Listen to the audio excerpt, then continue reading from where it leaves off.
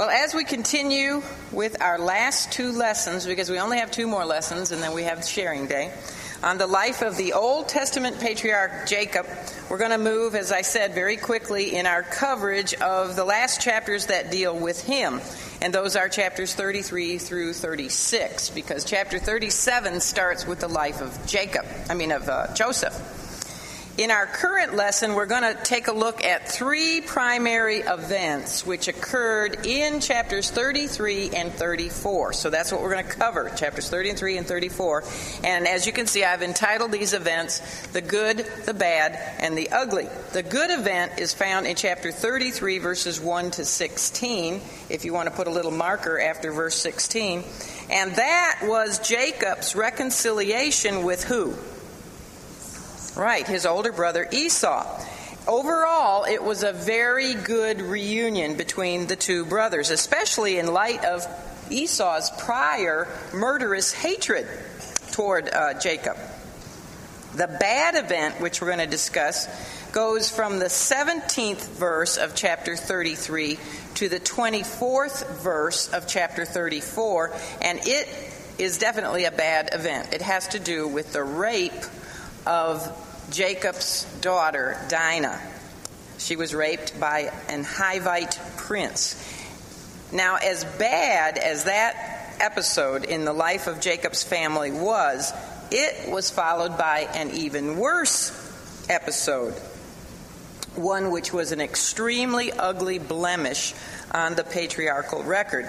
And that episode, which is found recorded in chapter 34, verses 25 to the end of the chapter, verse 31, was the horrible, atrocious revenge that was taken by two of Jacob's sons, Simeon and Levi, upon not only the Hivite prince who had raped their sister, but upon the entire population of the city of Shechem. So since we're going to discuss these three events in merely one lesson, which I know you probably think is an impossibility where I am concerned, that's all our introduction. We're just going to jump right in now and look at part one, the good. I do not have a lot of transparencies. I hardly have any. I was doing well just to be here this morning. So let's look at the good, the reconciliation with Esau. And for this, I'm going to read quickly verses 1 to 16 of chapter 33. And Jacob lifted up his eyes and looked, and behold, Esau came, and with him 400 men. And he divided the children unto Leah, and unto Rachel, and unto the two handmaids. And he put the handmaids and their children foremost, and Leah and her children after, and Rachel and Joseph hindermost. And he passed over before them, and bowed himself to the ground 7 times until he came near to his brother. And Esau ran to meet him and embraced him and fell on his neck and kissed him, and they wept. Isn't that wonderful? Yes, I did that with my sister and my brother. Verse 5, and he lifted up his eyes and saw the women and the children and said, Who are those with thee? And he, Jacob, said, The children which God hath graciously given thy servant. Then the handmaidens came near, they and their children, and they bowed themselves. And Leah also with her children came near and bowed themselves. And after came Joseph near, only child who's mentioned by name, and Rachel, and they bowed themselves. And he said, this is Esau speaking, What meanest thou by all this drove, all these gifts, in other words, which I met? And he, Jacob, said, These are to find grace in the sight of my Lord. And Esau said, I have enough, my brother. Keep that thou hast unto thyself. And Jacob said, Nay, I pray thee, if now I have found grace in thy sight, then receive my present at my hand. For therefore I have seen thy face as though I had seen the face of God, and thou wast pleased with me. Take, I pray thee, my blessing that is brought to thee, because God hath dealt graciously with me, and because I have enough. And he urged him, and he took it. And he said, Let us take our journey, and let us go, and I will go before thee. Verse 12 is Esau speaking. Verse 13, and he, Jacob, said unto him, My Lord knoweth that the children are tender, meaning they're young, and the flocks and herds with young are with me. And if men should overdrive them one day, all the flock will die. Let my Lord, I pray thee, pass over before his servant, and I will lead on softly, according as the cattle that goeth before me, and the children be able to endure, until I come unto my Lord unto Seir. And Esau said, Let me now leave with thee some of the folk that are with me.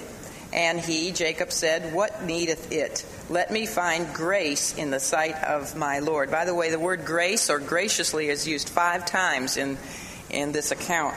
And 5, remember, is the number of grace. And is this a scene of grace?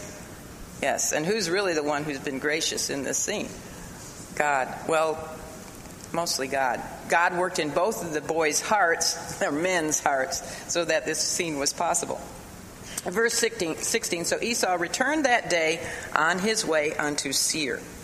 No sooner had Jacob crossed back over the Jabbok River to join, remember he had been on the north side. Well, he crossed back over to the south side after his wrestling match with the angel of the Lord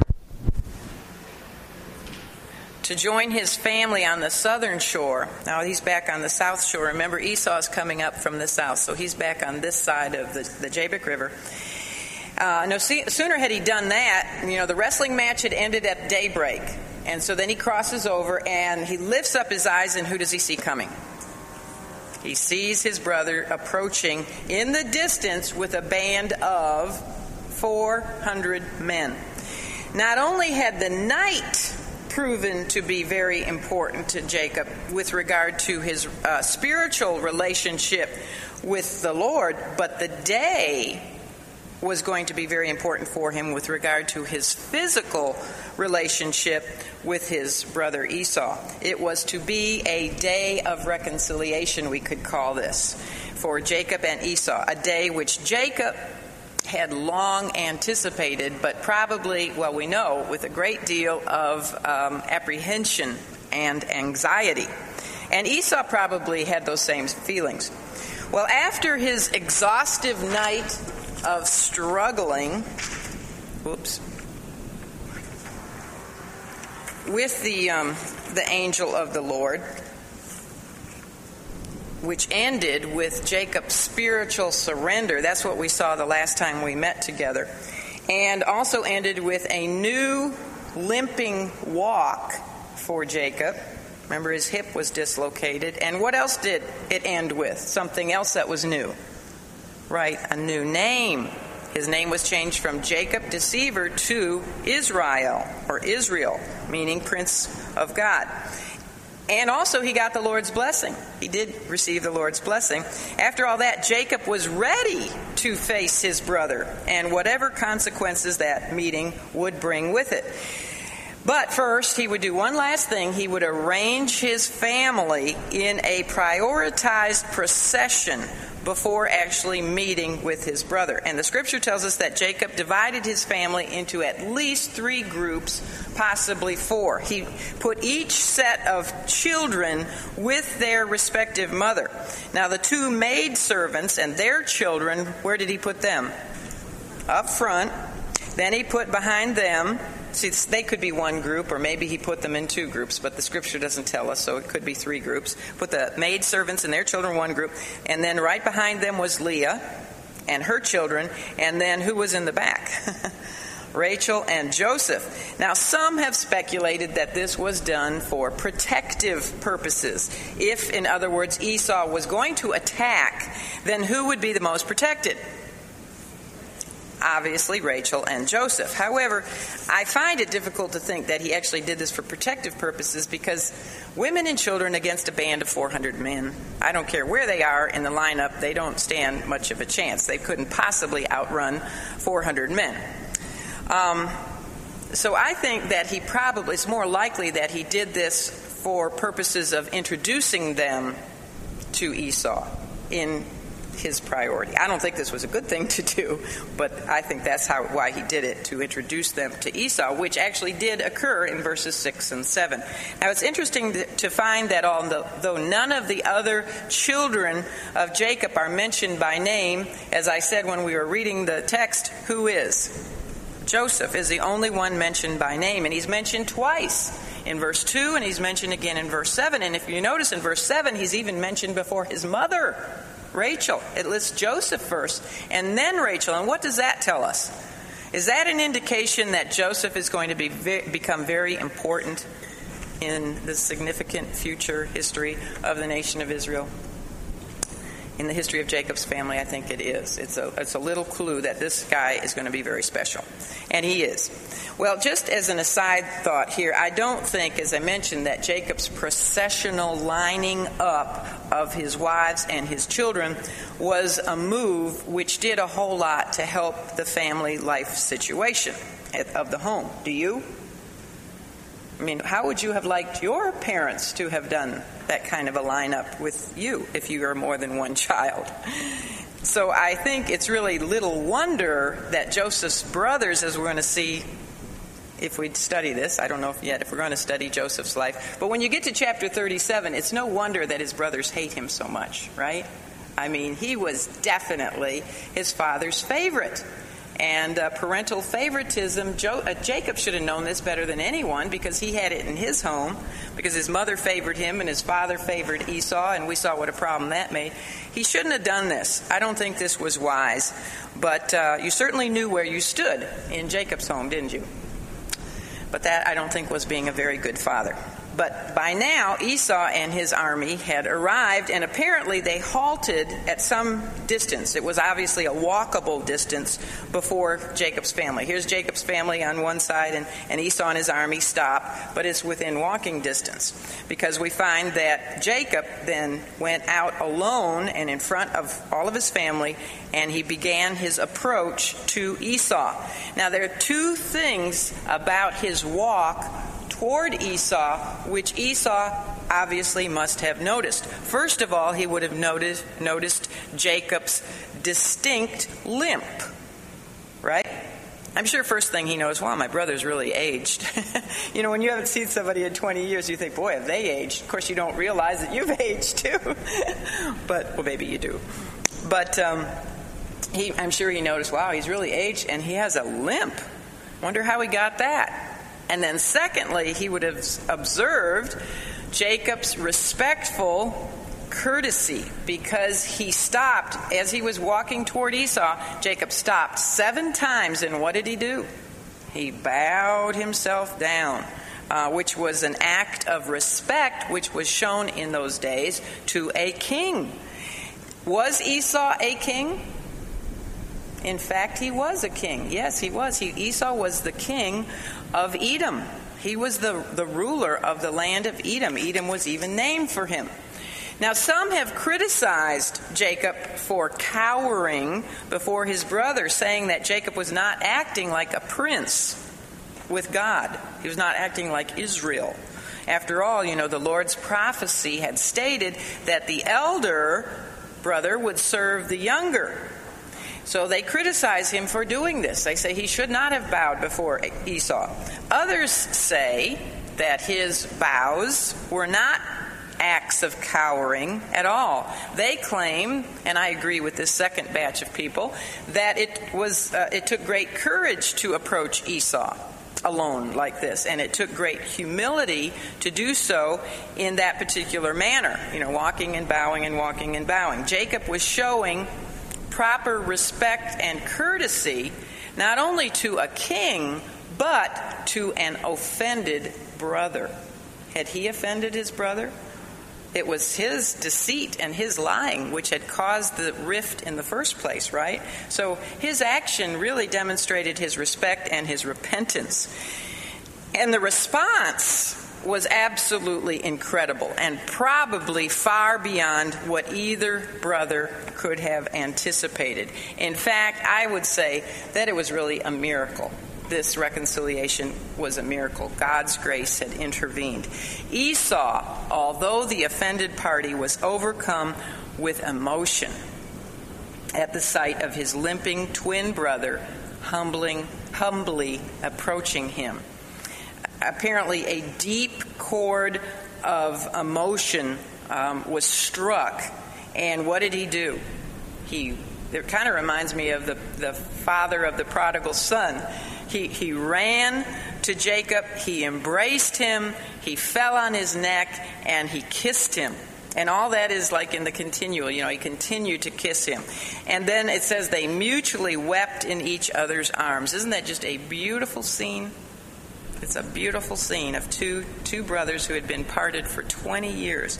So it was a glorious day of reconciliation. And while God had been effecting a change in Jacob, who else had he been working on? He had also been working on Esau. We don't know what happened to Esau's murderous intentions, or we don't even know when they vanished. They could have vanished as he saw Jacob approaching him. They could have vanished years before that. I mean, maybe when he was coming with the army of 400, it was to welcome Jacob. We don't know. Maybe it wasn't. Maybe his heart didn't soften until he actually saw him. We don't know when his feelings of murder left him, but we do know that there was definitely, at this point, a change in Esau concerning his brother, because he forgave him without even hearing a word of apology from Jacob. Apparently, it was a very emotional moment for both brothers, as we can imagine, because neither one of them seems able to speak for a while. They're just hugging each other and crying. No words are spoken. They just wept tears of joy as they continued their embrace. And then, at last, noticing all the children who had perhaps, during this time of hugging and everything, the children of Jacob had obviously left their mothers and run up to Jacob and Esau, perhaps surrounding them. Esau noticed them and asked who they were, and Jacob then gave a testimony for God when he answered by saying that they were, look at verse 5, the children which God hath graciously given thy servant. Are children a gift from God? Absolutely, they surely are. And then Jacob introduced his family to his brother. First of all, each of the two handmaids came forward with their children, and they were followed by each of the two wives in order, Leah and then Rachel. They came forward, and notice how they all bowed. Very respectful people, and though even children were taught to be very respectful, they all bowed before Esau, and then they were introduced to him. Well, after the family introductions were completed, Esau had another question for his brother. He wanted to know what was the meaning of all the droves. This is in verse 8, all the droves or the gifts of animals which Jacob had sent to him on his way toward him from Edom or from Seir. Why had Jacob, he wanted to know, sent him such a lavish host of gifts, of livestock? And Jacob's answer, we find, was very honest. He said he sent them in order to receive grace or favor from who? His Lord. Remember how he kept referring to Esau as his Lord with a small L. Now, Esau's reply to that very transparent answer from Jacob was very courteous and even very generous. He not only told Jacob that he had enough of his own, signifying that he didn't need this great gift of livestock, but also notice he called Jacob my brother. He said, my brother. I have enough, my brother. Look at verse 9. In other words, he was telling Jacob that Jacob did not need to buy his favor. He didn't need to buy his grace or his forgiveness. He already had it. Notice he doesn't call Jacob his servant. He was saying, you're not my servant. You are my what? My brother. So that was very gracious of Esau, was it not? This scene is just full of grace. However, Jacob pressed Esau to accept the gifts anyway as a means of doing him a favor. It was actually a form of an offering. It was like, we could say it was like a peace offering of sorts. And Jacob was saying that it would bring joy to him if Esau would accept this gift. When Jacob, and I think this is in verse 10, when Jacob commented to Esau that seeing his brother's face, was like seeing the face of God, he was actually saying that when Esau had looked upon him with favor and with forgiveness, Jacob realized the favor or the grace and the forgiveness of who?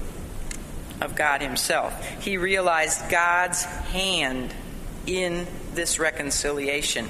And so he pressed Esau to accept the gift. Or literally, in the Hebrew, it's the blessing. He wanted to give him this blessing. It was really a peace offering. Again, then, we notice that Jacob gave testimony to God when he told his brother that God had dealt graciously with him. Now, it's interesting to compare Esau's words of verse 9. Look where Esau said, "I have enough, my brother." Compare that with Jacob's words in verse 11, where he says, "I have enough." And it says, "and because I have enough." Actually, in the English, they both say, "I have enough." So it looks identical, doesn't it? But in the Hebrew, we find that Esau literally said, "I have much." And the word there for much or enough is R-A-B, Rob. Whereas Jacob in verse 11 said, "I have everything." And he used the Hebrew word kol, K-O-L. So Esau said, "I have much." Jacob said, "I have everything." Esau, you see, had a lot. He had a lot of material wealth. He was, in fact, as we said, the ruler or the king of an entire nation. He probably had more, materially speaking, than Jacob, even though we know that Jacob had a lot. Jacob was a very wealthy man. He had been materially blessed by the Lord. But Esau probably had even more. Yet Jacob could say that he had everything. Why? Why could he say that? Right, exactly. Because he had the Lord. So he had everything. "The Lord is my shepherd, I shall not want." So that's just an interesting comparison, which we miss in the English.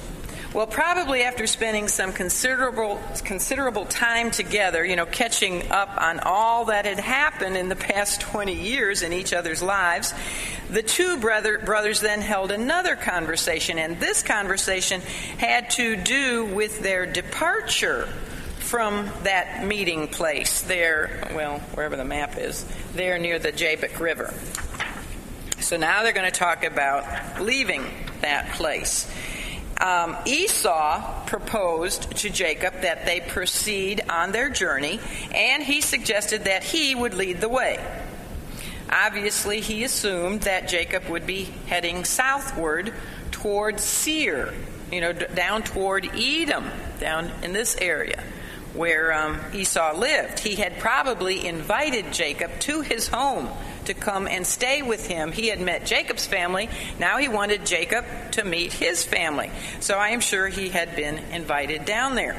However, we find that Jacob declined Esau's offer. Even though Esau was offering Jacob his protection, an army of 400 men would protect them from anyone, yet Jacob was not completely comfortable traveling and living with his brother for an extended period of time. Maybe he thought something might happen to destroy their relationship again. And to him, it just wasn't worth the risk. They had reconciled. Let's leave that alone and go on our ways. It was better to him to have reconciled and to then split. After all, Esau was not a believer. God had worked in his heart, but not that much. Esau was a profane man, it tells us over in the book of Hebrews, so we know he died not a believer. So he was. There was a limit as to how much they actually had in common. Furthermore, with Esau's comment about going before Jacob, it was in reality a statement of leadership. So even though we find that Jacob had referred respectfully to his brother as Lord with a small L, he could not make that a physical reality. He could not, move to Seir and let Esau actually be his Lord, be his king, without going contrary to God's covenant promise that made him the ruler over his brother. So it was wise, I believe it was wise, that he did not go with his brother down to Seir. Unfortunately, here we go back to Jacob, the carnal part of Jacob. Unfortunately, his response to his brother was deceitful. So even though he had that wrestling match with the angel of the Lord and he submitted, we find this in our own lives, don't we? We have our great times and then we slide right back into our own old carnal nature. And so he went back to his old habit of being deceitful. He used the excuse that his caravan would not be able to keep up with his brother. You know, if he had to drive his flocks and his children as quickly as Esau would travel, he said surely they would die. Not probably the children, but some of the flocks would die. In other words, he was saying he couldn't possibly keep up with Esau and his men, or his livestock would overheat. Now, there was a definite flaw in this part of his argument, because Esau now also had a lot of livestock and herds, right? I mean, Jacob had given him massive amount of livestock, so he also would have to travel slower. And Esau would probably have traveled slower, knowing that Jacob's caravan consisted of a lot of women and children. So there was a flaw in that argument. The deceitful part of his response, however, the most deceitful part came at the end of verse 14, where he implied that he would come at his own pace to Seir, or to Edom. It's the same place. Seir or Edom is the same place. And as we're going to discover in just a few more verses, Jacob had no intention whatsoever of going to Seir. Instead, we find that he turned westward to Sukkoth. I guess I would pronounce it Sukkoth. He didn't go south at all. So he was totally being deceptive here. What he should have done is he should have told Esau that the Lord God had told him to return to Canaan. You know, when he was up in Haran with Uncle Laban, God had spoken to him and said, go to Canaan. He didn't tell him to go to Edom, the country of Edom, to Seir. He told him to go to Canaan. He should have told Esau also that he had made a vow to God that he would build him an altar and a place of worship if God brought him back safely to Canaan. Remember that promise he made God the night he had the dream of the ladder Lord?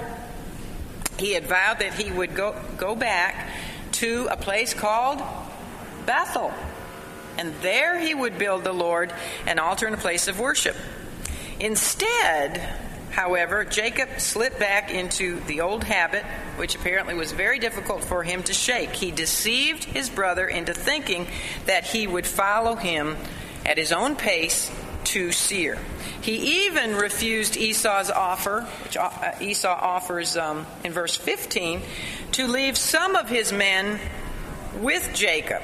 At least let me leave some of the men, to offer you a little extra protection and a little extra manpower to drive your flocks and to guide them on their way.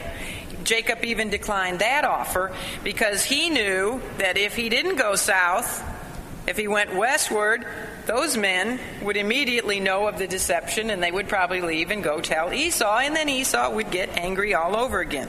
Anyway, the long and short of it is that Jacob simply should have told the truth. I don't think it would have offended Esau. I think he just should have said, well, I made a vow, I need to go to Bethel. But he didn't do that. So the good ended bad, on a bad note. But the good got worse, so let's look now at the bad. And under the part 2 of our outline. Now, what did I do with the outline? There we go. Under 2, we're going to look at the rape of Dinah. And we have 3 subdivisions we'll be looking at. First of all, the delay, the defilement, and the deception. We'll begin with the delay. Look with me at verses 17 to 20. And Jacob journeyed to Sukkoth and built him an house and made booths for his cattle. Therefore, the name of the place is called Sukkoth. And Jacob came to Shalem, a city of Shechem, which is in the land of Canaan, when he came from Padan Aram, and pitched his tent before the city. Where have we read that before? Pitched his tent before the city. Remind you of Lot? Pitched his tent before the wicked city of Sodom. And now we find Jacob making a very similar mistake. And he bought a parcel of a field where he had spread his tent. at the hand of the children of Hamor, Shechem's father, for 100 pieces of money. And he erected there an altar and called it El Elohei Israel. Well, before we read of the actual event of Dinah's defilement, we learn of the circumstances which led to that tragic event. Rather than immediately obeying God's command of Genesis 31:13, which was to return to Bethel, Jacob did what some of his predecessors had done before him. He tarried for quite some time in, first of all, a city named Succoth, and then a little bit later he settled near a city named Shechem. Now, Succoth was located a bit north, just a little bit north of the Jacob River. I think I had it written on that map right there. It's just a little bit north of the Jacob River and almost directly west. So we find that he did indeed deceive his brother, because rather than heading south, as he led his brother to believe, he headed northwest toward Succoth. Now, we would think that even if he did not intend to do as he said and visit Esau, that at least he would be eager to go and see someone else. Now, who would that be? Think about it. His father. Wouldn't you think he would want to go see his father? Maybe I'm sure he got word from Esau if he hadn't heard before this. Now he knew his mother was dead. But I would surely think that after 20 years, he would head over to see his father, who was living in Hebron. But he didn't do that. He went to Succoth, which means in Hebrew, booths. That's what the word literally means. And we learn that this name was derived from the fact that he not only built himself a house there, but he built booths, it says, for his livestock. So rather than pitching a tent to demonstrate that he was merely a pilgrim passing through, and it does say he built a house in verse 17 in Succoth, and the tent was outside of Shechem, in case you're getting confused. But in Succoth, he did build a house. So rather than, giving us the picture of a pilgrim passing through this world, Jacob built a house, a permanent dwelling. And so consequently, we learn that he was in no hurry to leave this area. I mean, it was right between the Jordan and the Jacob River. So what does that tell you? Very fertile land for his livestock. So that was the reason he settled there. But this was a terrible choice. He made a bad decision. He was really disobedient here, made a bad choice, and he was going to reap some very heavy consequences concerning his own children. And again, who's this similar to? Lot. Lot pitched his tent toward Sodom, and then eventually we find him living in Sodom, and he reaped the price with his own children. And that's exactly what happens here with Jacob.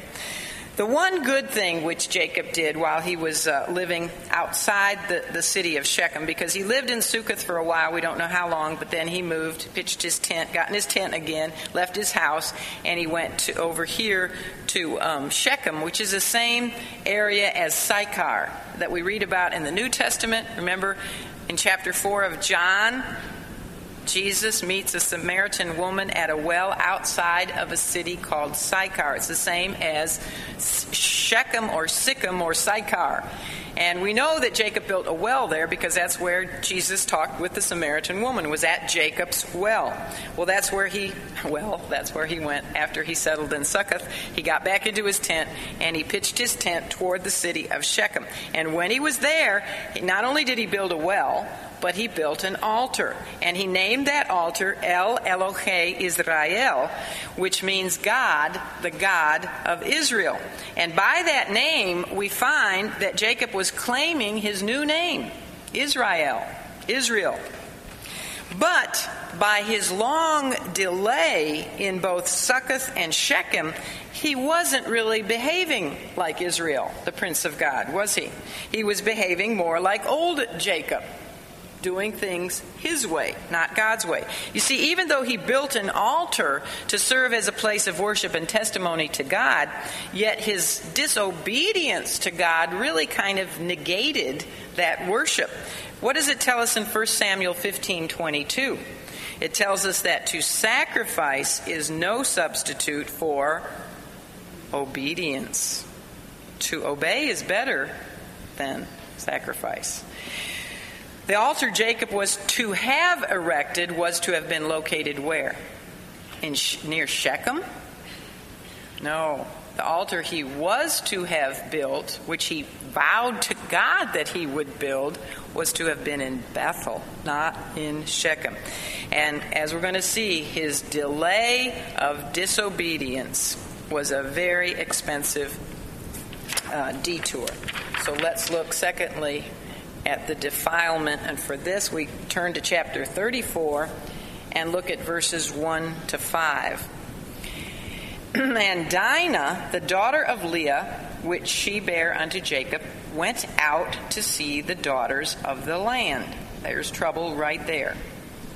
And when Shechem, now this is confusing because not only is Shechem the name of the wicked city, it's also the name of the prince of the city. It says, and when Shechem, the son of Hamor, the Hivite, prince of the country, saw her, he took her and lay with her and defiled her. And his soul clave unto Dinah, the daughter of Jacob, and he loved the damsel and spake kindly unto the damsel. And Shechem spake unto his father Hamor, saying, get me this damsel to wife. And Jacob heard that he had defiled Dinah, his daughter. Now his sons were with his cattle in the field, and Jacob held his peace until they were come. By the time of the events that we read about here in chapter 34, Jacob's children had grown up considerably. When Jacob had left Haran and Uncle Laban, and then had reconciled with Esau in chapter 33, Dinah, Jacob's one and only daughter that we know of. If he had other daughters, we don't know that. She's the only daughter mentioned. She had merely been a little girl.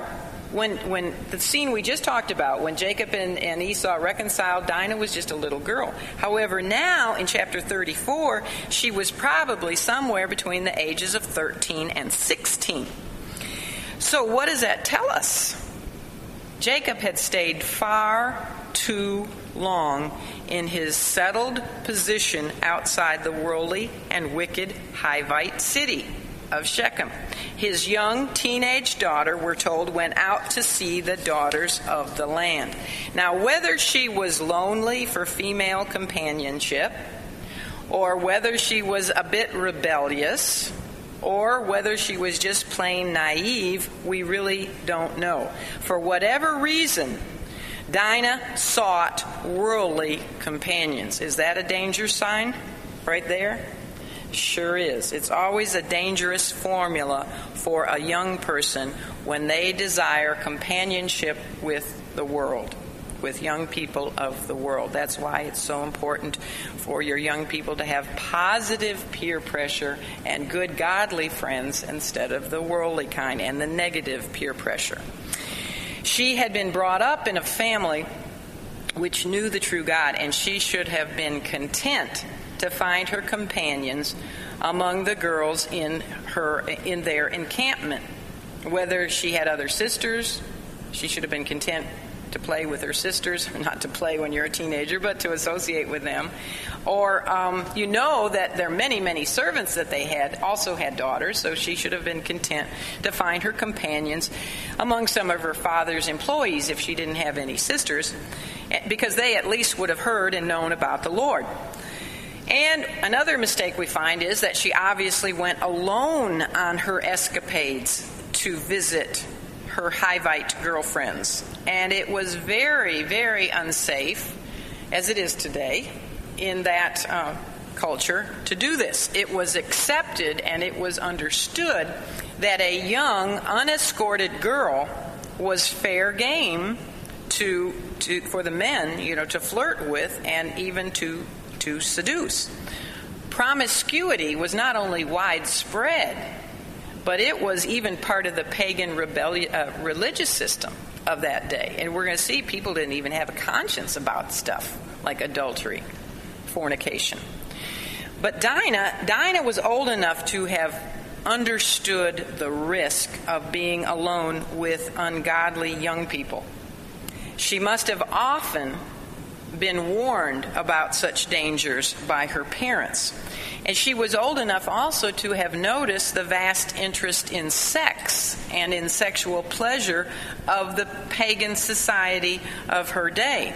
She was old enough also to have noticed the interest which men took in her. And she probably stood out because she was different. She was a foreign girl who didn't dress probably in the gaudy, ostentatious way of the pagan girls, and maybe didn't wear as much makeup, and just had a natural beauty about her. So she, I'm sure, noticed the interest that men had in her, and she probably even enjoyed their flirtations. Yet she probably also thought, as so many young girls in their naivete or their stupidity think, that they can take care of themselves. I can take care of myself. I have a cell phone. Okay.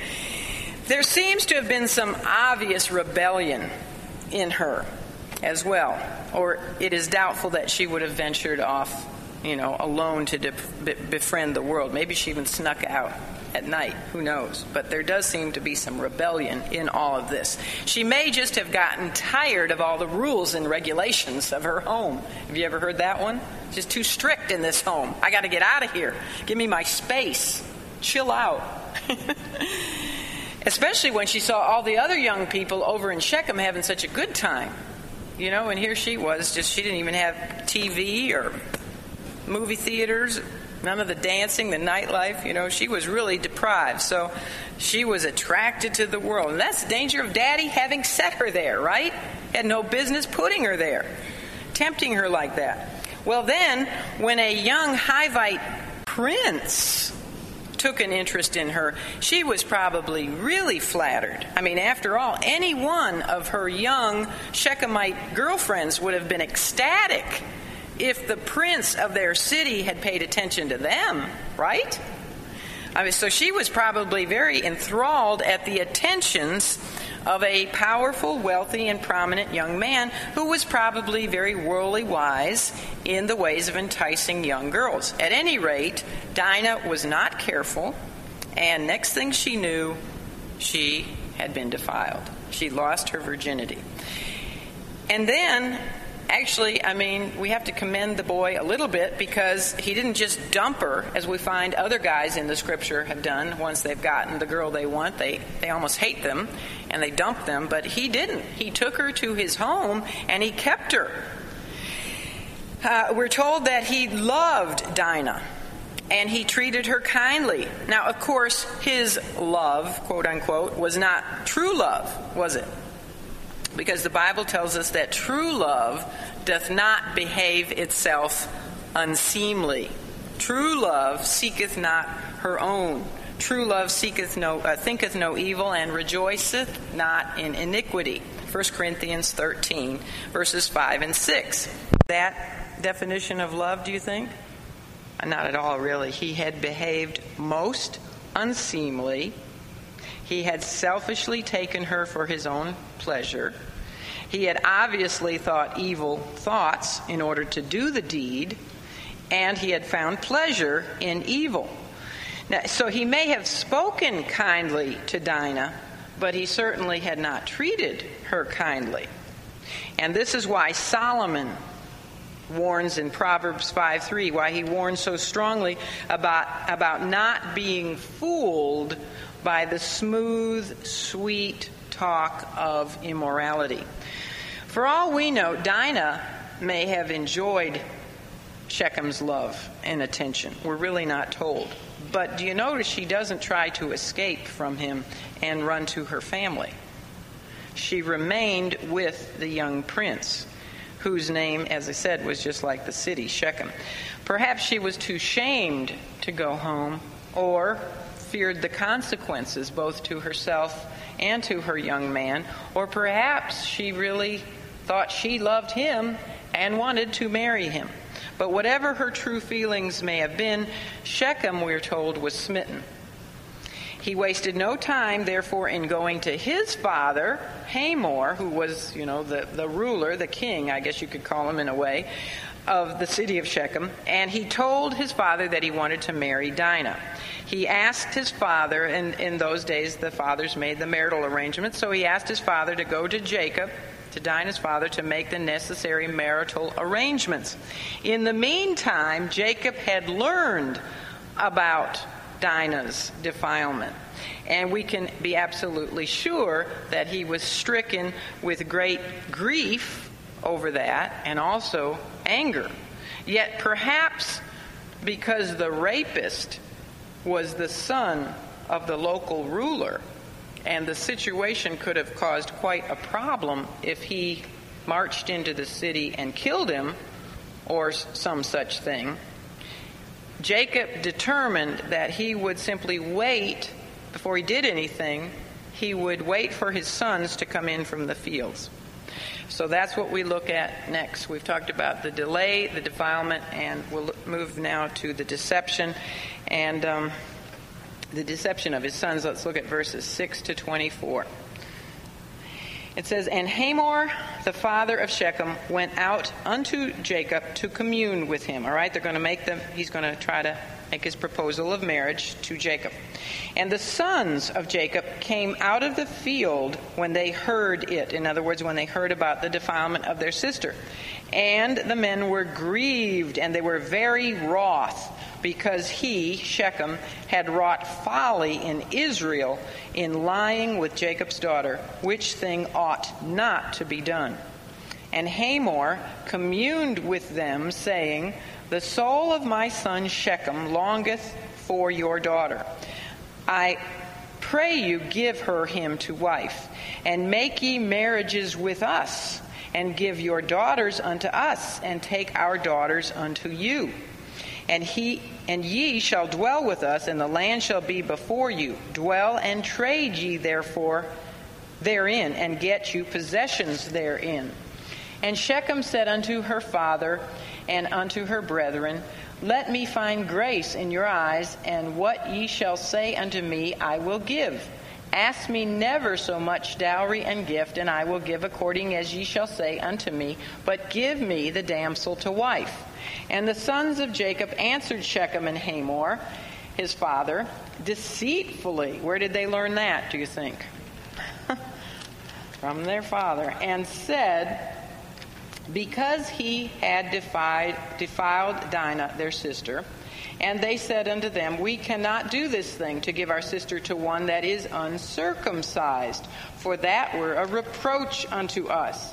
But in this will we consent unto you, if ye will be as we be, that every male of you be circumcised, then we will give our daughters unto you, and we will take your daughters to us, and we will dwell with you, and we will become one people. But if ye will not hearken unto us to be circumcised, then we will take our daughter, and we will be gone. And their words pleased Hamor and Shechem, Hamor's son.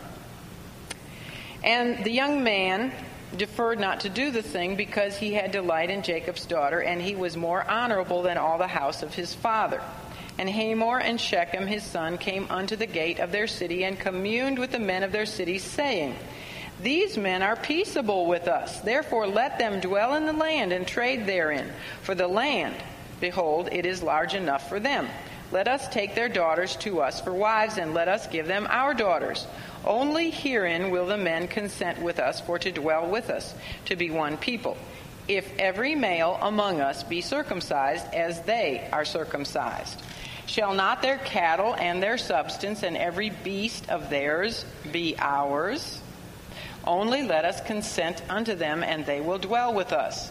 And unto Hamor and unto Shechem his son hearkened all that went out of the gate of his city, and every male was circumcised, all that went out of the gate of his city.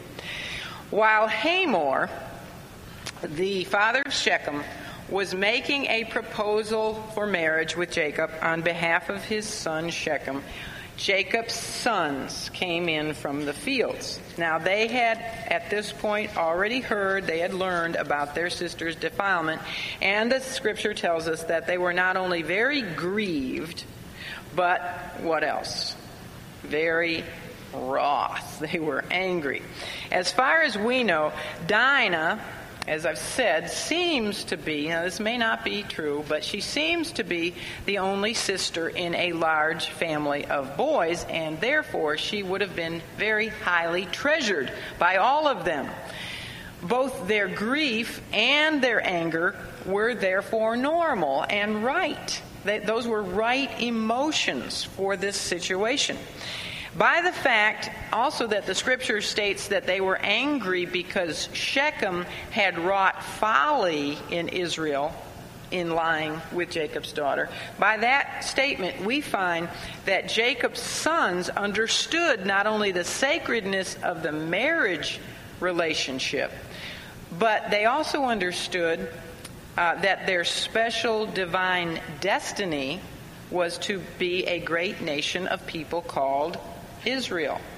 They understood that. Jacob had obviously taught them the covenant promises of God concerning both the promised land and the promised seed, the coming Savior. He must have pressed home to them how it was vitally necessary that they keep the family pure and that they not intermarry with pagan worshipers. Now, the fury, here these boys come in, they come into the tent, and there is Hamor and Shechem. We find out Shechem was with him, the son and the father, and they're talking with Jacob.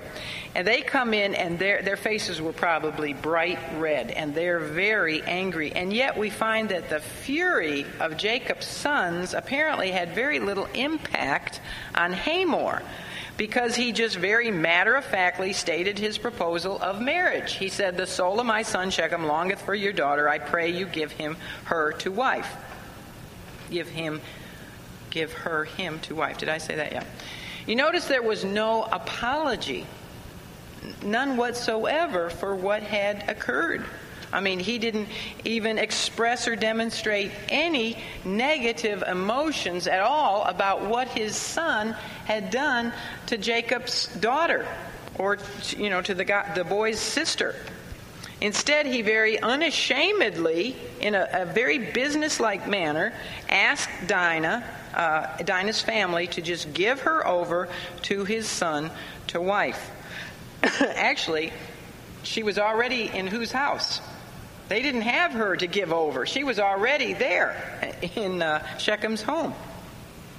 Hamor probably assumed that by asking for marriage, that this would appease their anger and even make them happy. After all, he was the ruler of the Shechemite people, and his son was a prince.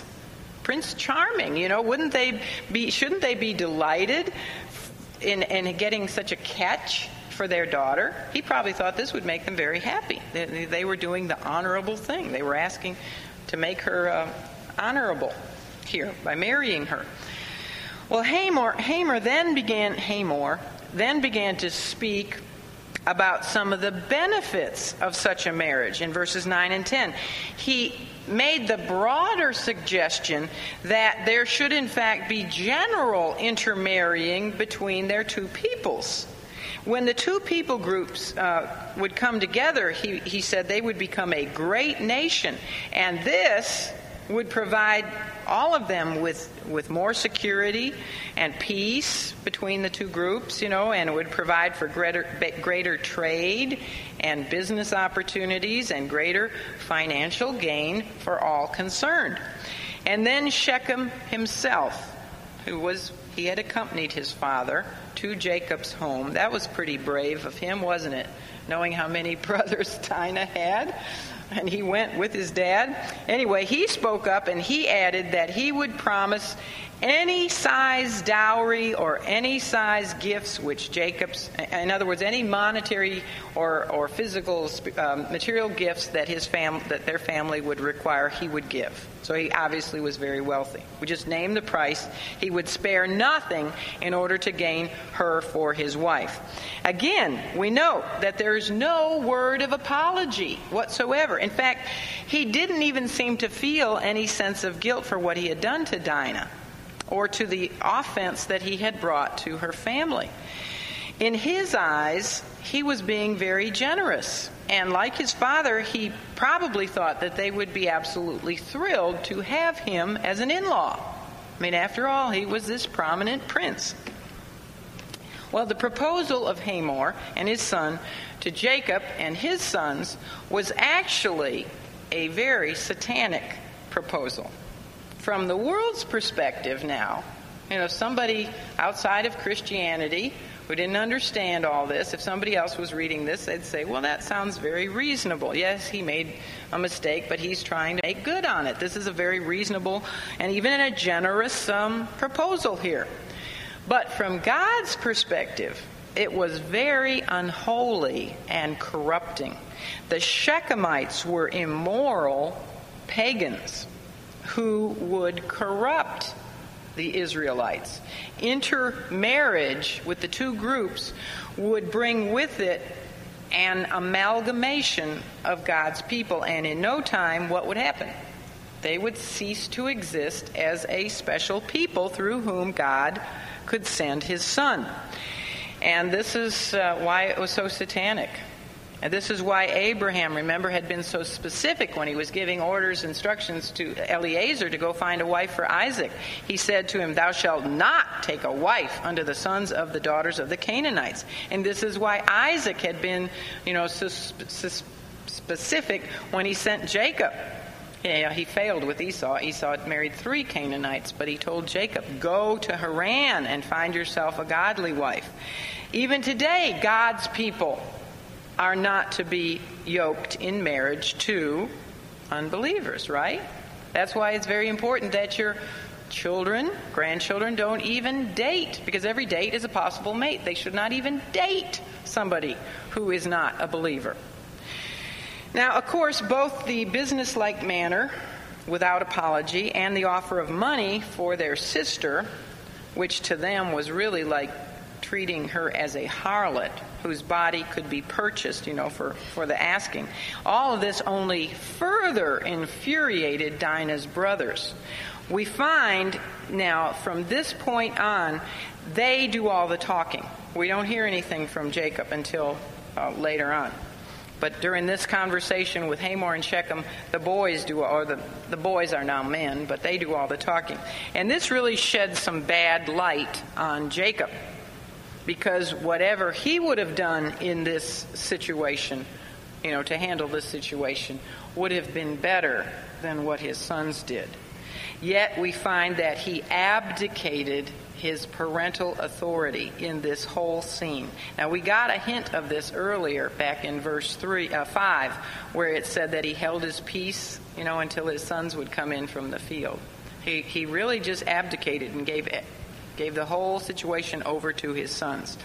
In verses 13 to 17, we find that it was Jacob's sons who decided what was to be the prerequisite for marriage. Jacob had already reaped a heavy price in the defilement of his daughter for not having been a more watchful father and for having settled near to a very wicked city. Now he was going to reap an even heavier price as he abdicated his authority to his sons, who were crafty deceptors. Of course, we know where they learned that. And 2 of them, he was going to reap a heavy price, because not only would they become deceivers, but 2 of them would actually become murderers. At some point, the sons of Jacob had devised a plan of vengeance. Now, I don't know if this was while they were still out in the field, or if when they came in and Hamor and Shechem were there, if they grouped up in a little circle and talked about what they were going to do. They devised a plan of vengeance on not only Shechem himself, the prince, but on all the men of the city of Shechem. Now, we don't know if the term sons of Jacob, if that included all of the sons of Jacob, or if it referred to the sons of Leah, who would have been Dinah's full brothers. Dinah was the daughter of Leah, and so therefore she had 6 full brothers. They had the same mother and they had the same father. It's doubtful that the term sons of Jacob included all 11 brothers. Now remember, Benjamin isn't in this yet. I doubt it included all of them, because there was one son who wouldn't have had anything to do with this. And who would that have been? Joseph. So I doubt it includes all of them. Maybe 10 of them, but most likely at least 6 of them were involved in this plan of vengeance. His sons not only saw the young prince as being guilty of defiling their sister, but they saw the whole city as being guilty and deserving of judgment. The whole city was given over to immorality, and no one had come forward to either protect their sister or to protest what had happened to her. In fact, probably any one of the men of the city would have similarly defiled Dinah if they had been given the opportunity to do so. However, even if all of that is true, and it probably was for the most part, yet vengeance was not something that Jacob's sons were to take into their own hands, right? Vengeance belongeth to who? To God. Even if God had wanted to use Jacob's sons as his instruments of judgment against Shechem, he would not have had them use deception, especially through a misuse of a very serious covenant sign, which was the sign of circumcision. The sons of Jacob who spoke to Hamor and Shechem rejected the proposal of marriage with the deceitful excuse that Shechem was not circumcised. However, they went on to then pretend that they would accept the marriage proposal, and they would even accept Hamor's proposition for intermarriage in general, between their 2 people groups, if what? If all the males of their city would consent to being circumcised. They said uncircumcised men are a reproach to us. We cannot give our daughters, our women, to uncircumcised men. So they were saying that if the Shechemites would agree to that, then the sons of Jacob, so they lied, then they would become one people. It says in verse 16. That was definitely a lie, because they had no intention whatsoever of becoming one people with the Shechemites.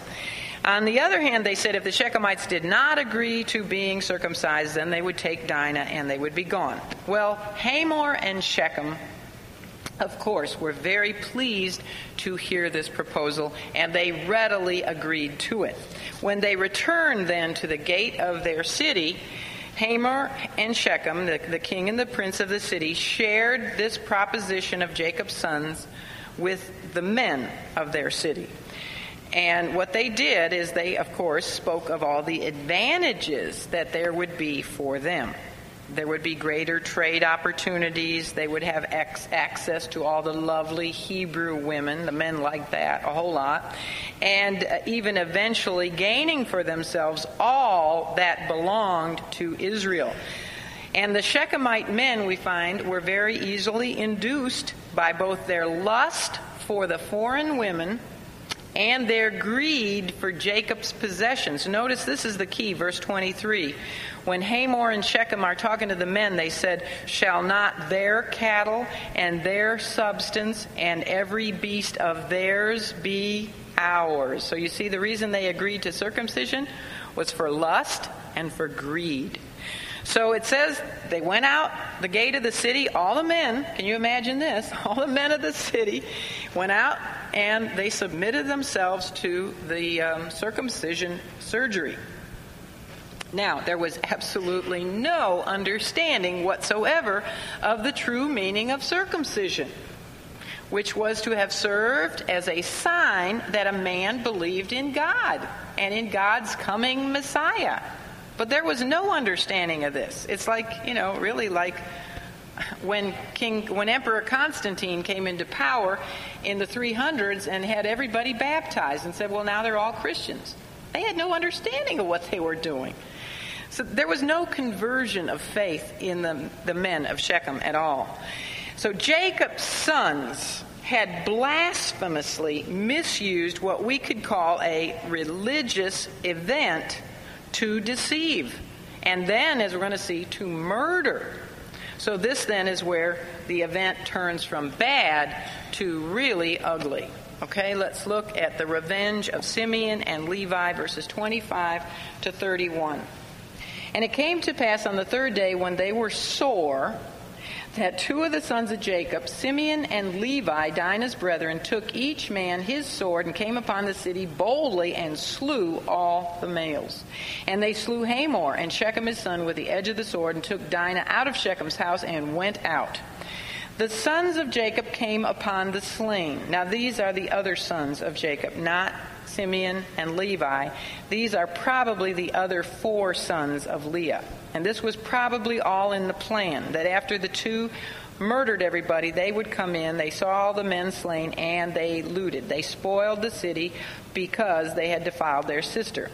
Verse 28, they took their sheep and their oxen and their asses, and that which was in the city and that which was in the field. And all their wealth and all their little ones and their wives took they captive, and spoiled even all that was in the house. And Jacob said to Simeon and Levi, now they're finally back home with Jacob, ye have troubled me to make me to stink among the inhabitants of the land, among the Canaanites and the Perizzites. And I, being few in number, they shall gather themselves together against me and slay me, and I shall be destroyed, I and my house. I think it's 8 times he uses me, I, or my. And they said, should he deal with our sister as with an harlot? Well, knowing that the pain of circumcision was the worst on the third day, for some reason that's what happens, following surgery, 2 sons of Jacob, Simeon and Levi, those are his second and third oldest sons, moved boldly into the city and killed all the males. Now this would be all the men, obviously not the little boys, including Shechem, the prince, and Hamor, his father. Obviously now they had help in fulfilling this wicked deed, or even all the women of the city could have gathered together and fought off 2 men, right? So they probably hired outside help or took servants or whatever, mercenaries, but they had help in doing this. Not just 2 men killed all the guys in the city. Then it says they took Dinah from Shechem's house and they brought her out of the city with them. No mention is made at all about her reaction to this atrocity, but just put yourself in her shoes and think what she must have been thinking. She had made many friends in this city. She was watching all the men perish. A lot of her girlfriends' boyfriends were killed. A lot of her lady friends' husbands were killed. A lot of innocent people were killed. Males were killed. So she either had to live the rest of, or maybe she didn't want, she probably didn't even want to go. She could have left. She didn't want to go. I mean, she could have escaped when Hamor and Shechem were at Jacob's house. Couldn't she have run out the back door?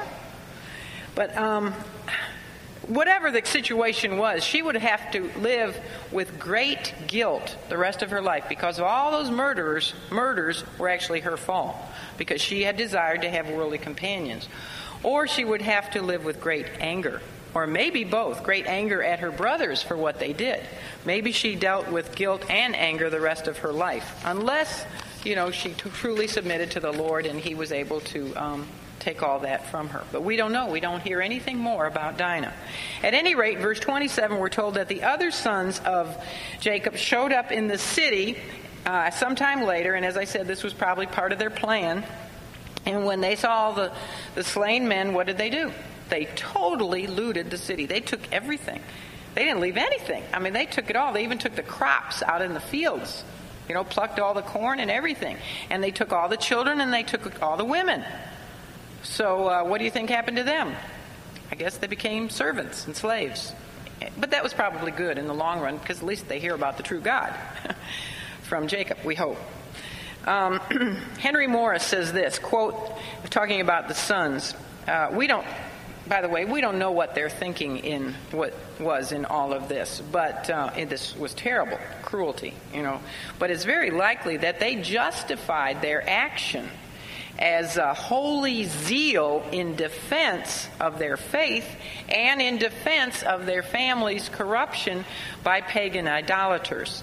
So, speaking of Jacob's sons, Henry Morris says this, quote, "They were young men not yet seasoned in judgment, and they had surely been grievously provoked, not only by the actual rape of their sister, but also and even more by the moral indifference of the Shechemites themselves to the crime.